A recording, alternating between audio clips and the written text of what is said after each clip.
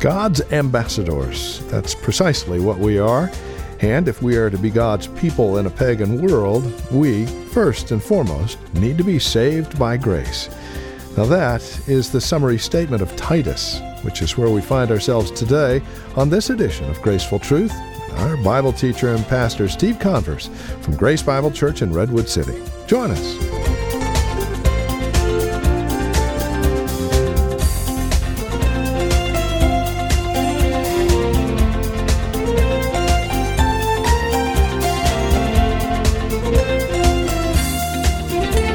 It's the third part of that pastoral epistle trifecta that the Apostle Paul gave us so long ago. 1st and 2nd Timothy, and then here in Titus, which is where we find ourselves today. Greetings and welcome to Graceful Truth with our teacher and pastor, Steve Converse. We're back in Titus once again, taking a look at the mandate that you and I as believers in Christ have. Join us for today's broadcast of Graceful Truth. Here's Pastor Steve Converse. Today I want to speak to you about godly living in a pagan society. If that's something that we can hopefully gain from today, from this message, is basically 3 simple statements that kind of go throughout the whole book. And yet they're all summed up in the first 4 or 5 verses. And so we want to look at these today, these principles, these statements that Paul makes to Titus. And they're all kind of focused around the grace of God in some way. But it's very practical for us to understand these 3 things. And so let's read the first 4 verses.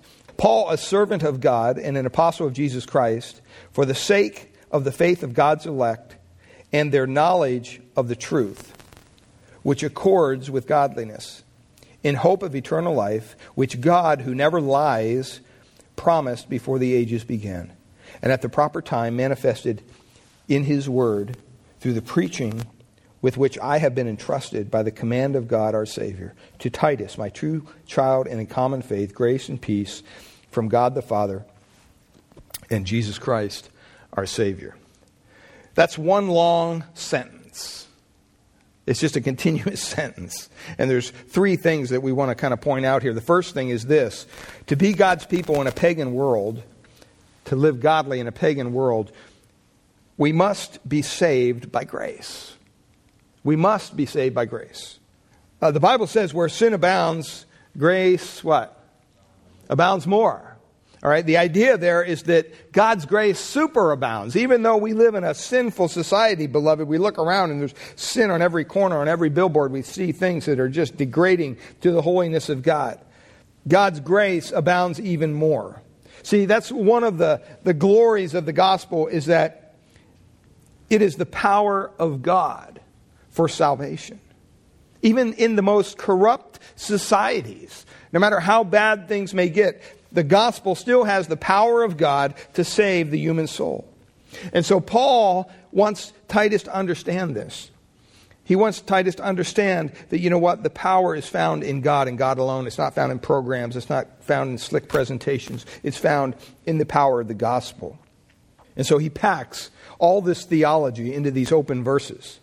And salvation, if you look at these couple verses here, 1 through 4, is the dominant theme. And we need to remember that salvation is a kind of a radical term, you might say. You don't save someone who is in pretty good shape and just needs a little bit of help. That's not the idea of salvation. The idea of salvation is that someone is saved when they are helpless, when they are hopelessly lost. There's no other means by which there's any intervention available for them. And they fall on their knees before a holy God. We need to remember the human race is dead in sin. And only God has the power to raise the dead. Look at Ephesians, real quickly, Ephesians chapter 2. Ephesians 2, 1-5.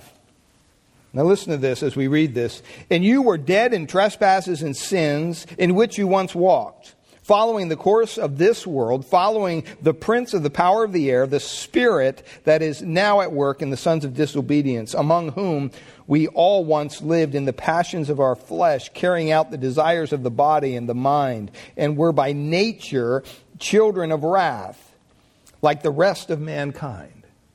That describes every human being on the face of the earth. I don't care who they are.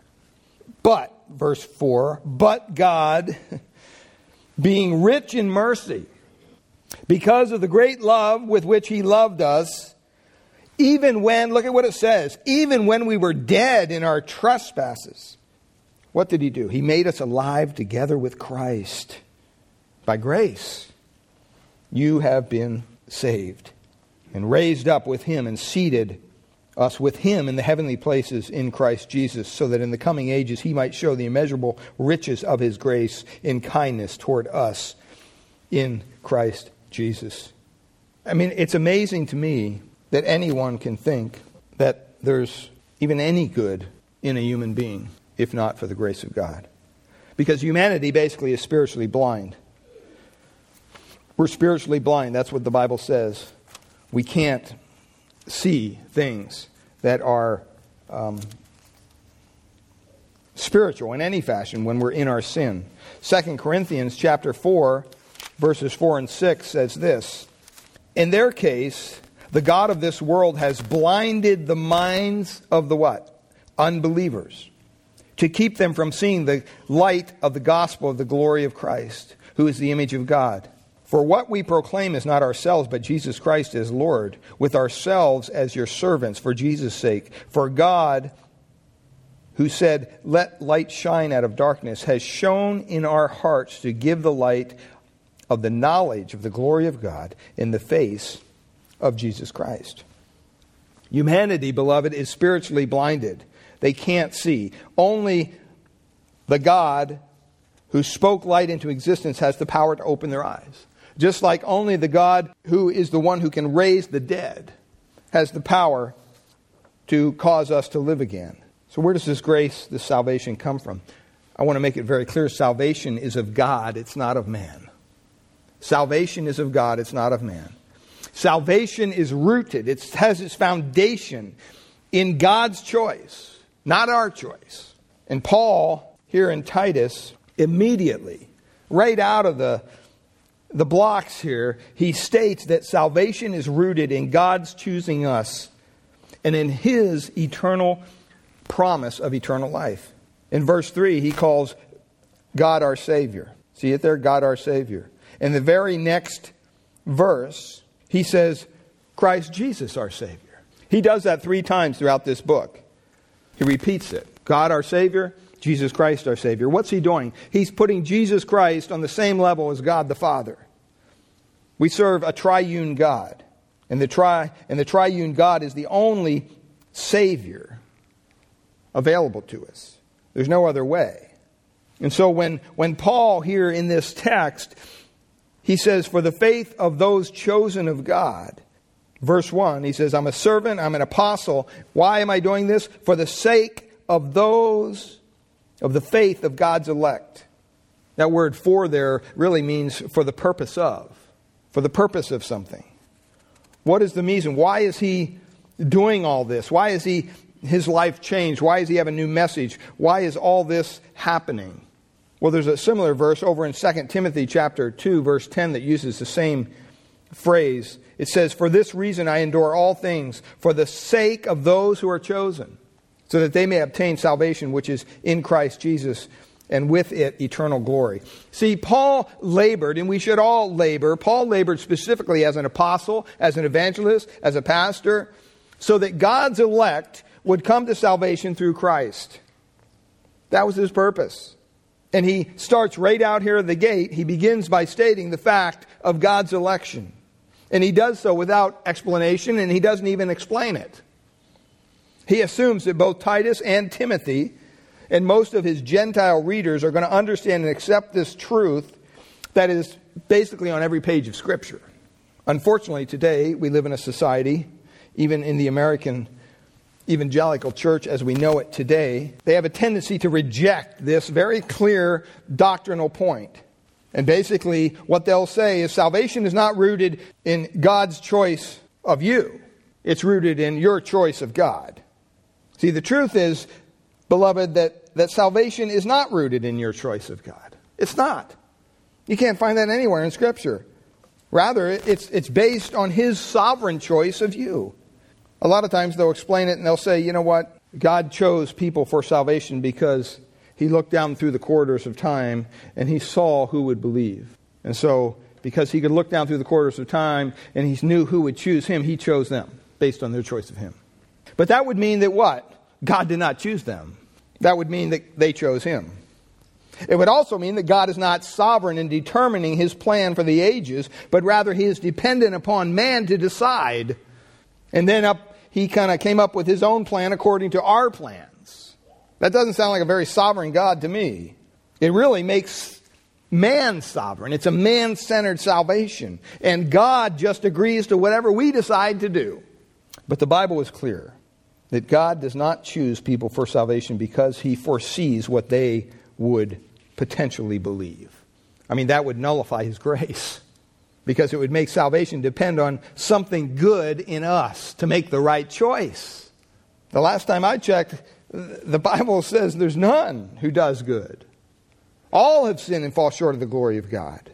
No, we believe that dead sinners come to life and believe because in His eternal purpose, God chose them for salvation. I'm not saying I understand it. I don't. But I know what the Bible teaches, and I know what the doctrine teaches. It's on every page of Scripture. Salvation is not only rooted in God's sovereign choice, but secondly, salvation depends upon coming to the knowledge of the truth. Coming to the knowledge of the truth, which only God can impart. Look at what it says there in verse 1. That's what he says. He says, for the sake of the faith of God's elect and what? Their knowledge of the truth. Their knowledge of the truth. For those who are chosen by God to come to faith, they must also come to the knowledge of the truth. You're not going to get saved out there worshiping a tree or something. It's not going to happen. You have to come to the knowledge of the truth. Saving faith must rest on what the content of truth is revealed through Scripture. That's why it's so important to stay in the book, to stay in the Word of God. Don't get off over here in somebody else's book or somebody else's thinking or whatever. Stay rooted in the Word of God. Because we believe this book to be God's truth. Amen? If it's God's truth, then that's what we need to settle on. We don't need to be jumping around different opinions. A person must understand what Scripture teaches about God as being absolutely holy, and about himself as being absolutely debased, absolutely a sinner before a holy God. He must understand that somehow Jesus Christ, who is God in human flesh, He came down, He was the incarnation, that He took the penalty that we deserve when He died on the cross. He must understand that God grants salvation as a free gift, apart from any of our works or goodness in us, and that we must trust in Christ and Christ alone to save us. Now, Paul says very clearly that the natural man can't understand this. Can't get it. Can't get it through their head. They'll sit down and ponder it maybe, but they can't understand it. He says it in 1 Corinthians chapter 2, verse 14. Let me read that for you. He says, the natural person, 1 Corinthians 2:14, does not accept the things of the Spirit, for they are folly to him, and he is not able to understand them because they are what? Spiritually discerned. Even over in 2 Corinthians, we already read that, 2 Corinthians chapter 4, he says the same thing in verses 4 to 6. And so, the natural man cannot understand the things of God. What this means is no one can reason his way to salvation apart from God's divine revelation through the Word of God and through the power of the Holy Spirit. No one can understand God's revelation in the Bible unless God opens his eyes and his heart to the truth of it. Very basic principle. I remember before I was a believer, I'd get the Bible and I'd try to start reading the Bible because my brother said, you need to read the Bible. So I'd start reading the Bible. Didn't mean anything to me. I could read it and look at it, and to me it was just a bunch of names on a page, and I just thought, you know what, this is crazy. Why am I reading this? And so it was important after I became a Christian, after I understood, okay, wow, it's not like all of a sudden I knew everything about the Bible. No, but when I read it, it meant something to me. God opened my eyes to it. Third thing there, salvation is the hope of eternal life, which only God can promise and impart. He says that there in Titus. He says very clearly, for the sake of the faith of God's elect and their knowledge of the truth, which accords with godliness, in hope of, right, eternal life. In hope of eternal life. Which was, by the way, look at what it says, promised before the ages began. Promised before the ages began. My translation, it says in hope. The ESV says in hope. Really means upon. That word in the original language. The truth of verse 1 really rests upon the hope of eternal life. Hope could be understood in a couple different ways. It may refer to our hope in God's promise of eternal life. Or it may mean the hope which is eternal life. In other words, God's promise of eternal life is in itself a hope-filled promise. Eternal life is our hope. And biblical hope, by the way, is not something that's uncertain. You know, it's not like, boy, you applied for the job. Boy, I hope that I get the job. You know, you don't know. It's just kind of, it could be 50-50. You don't know. See, biblical hope is something that's absolutely certain, but it's not realized yet.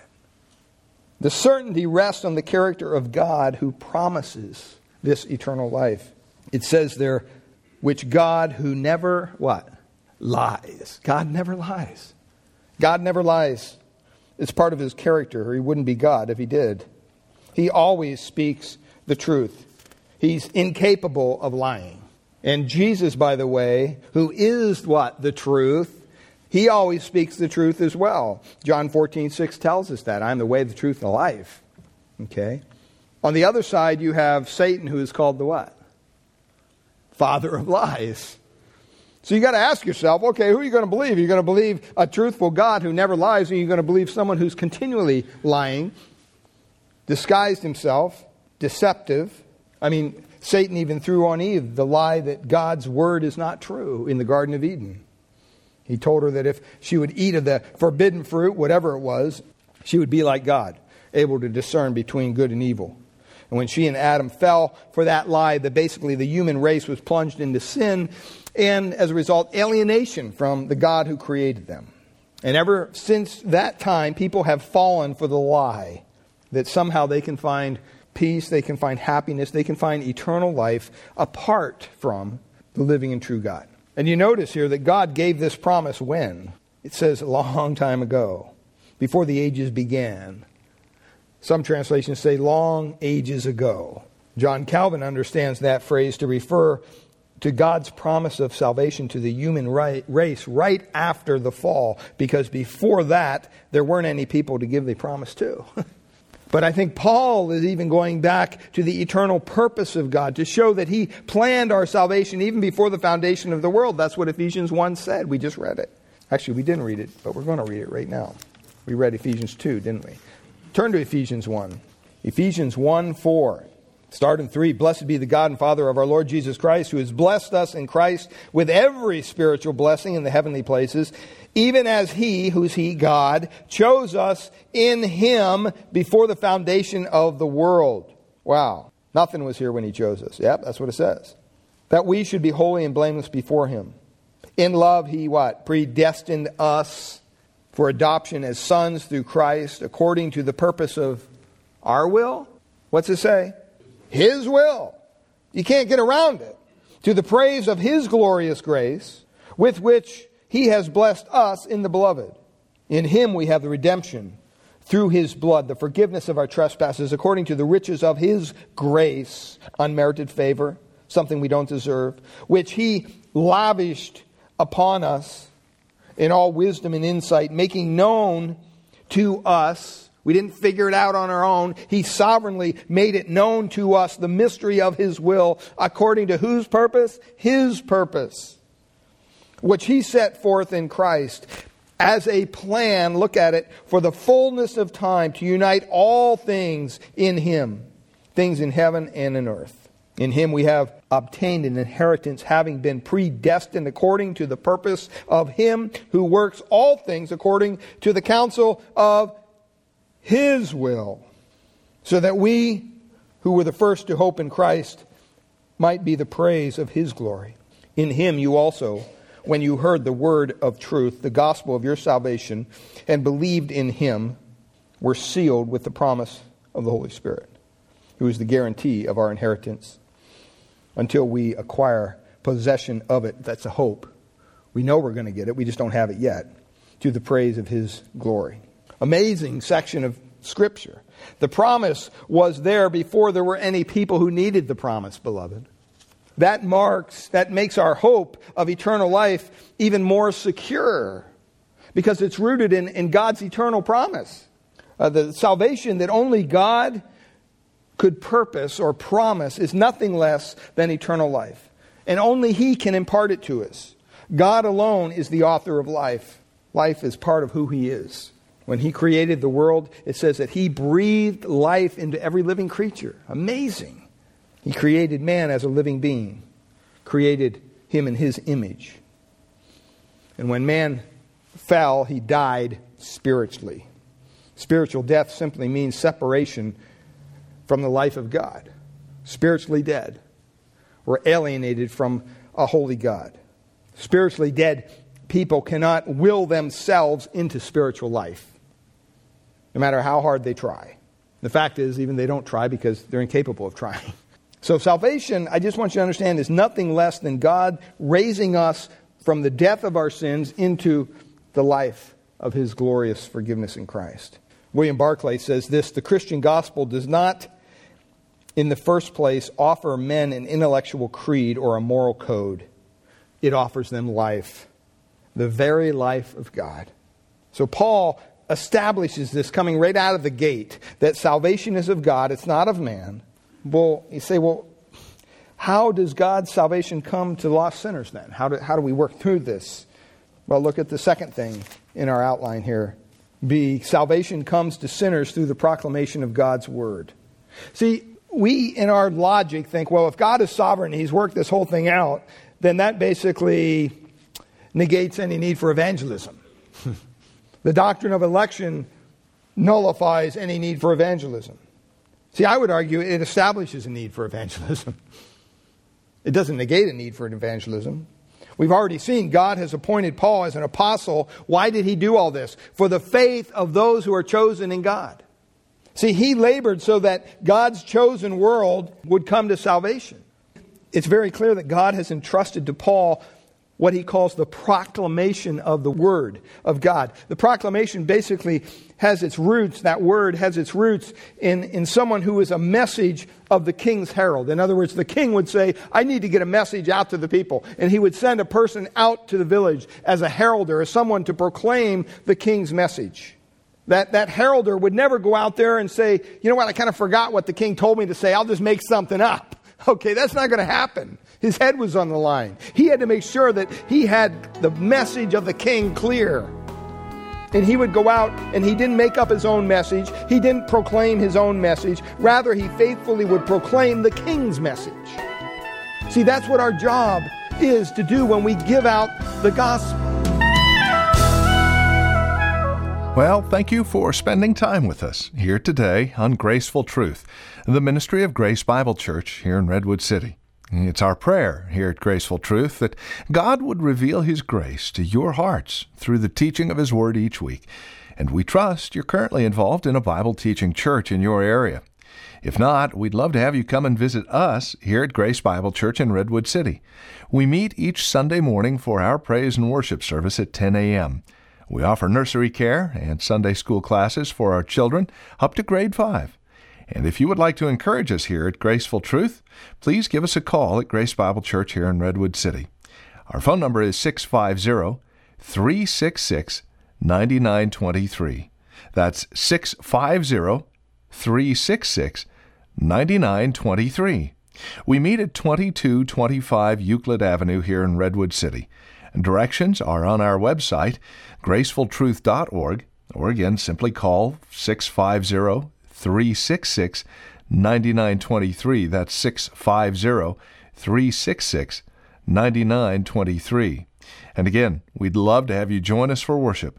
Simply call for directions or go to our website, gracefultruth.org. While you're at our website, make sure to check out the resource materials available from us here at Graceful Truth, including past programs of Graceful Truth that you can download for free. gracefultruth.org is where to go. If you're writing to us, our address is 2225 Euclid Avenue. That's 2225 Euclid Avenue. We're here in Redwood City. The zip code is 94061. And again, our phone number is 650-366-9923. That's 650-366-9923. We thank you for spending time with us today and trust we'll see you next week at this same time for another broadcast of Graceful Truth with Pastor Steve Converse.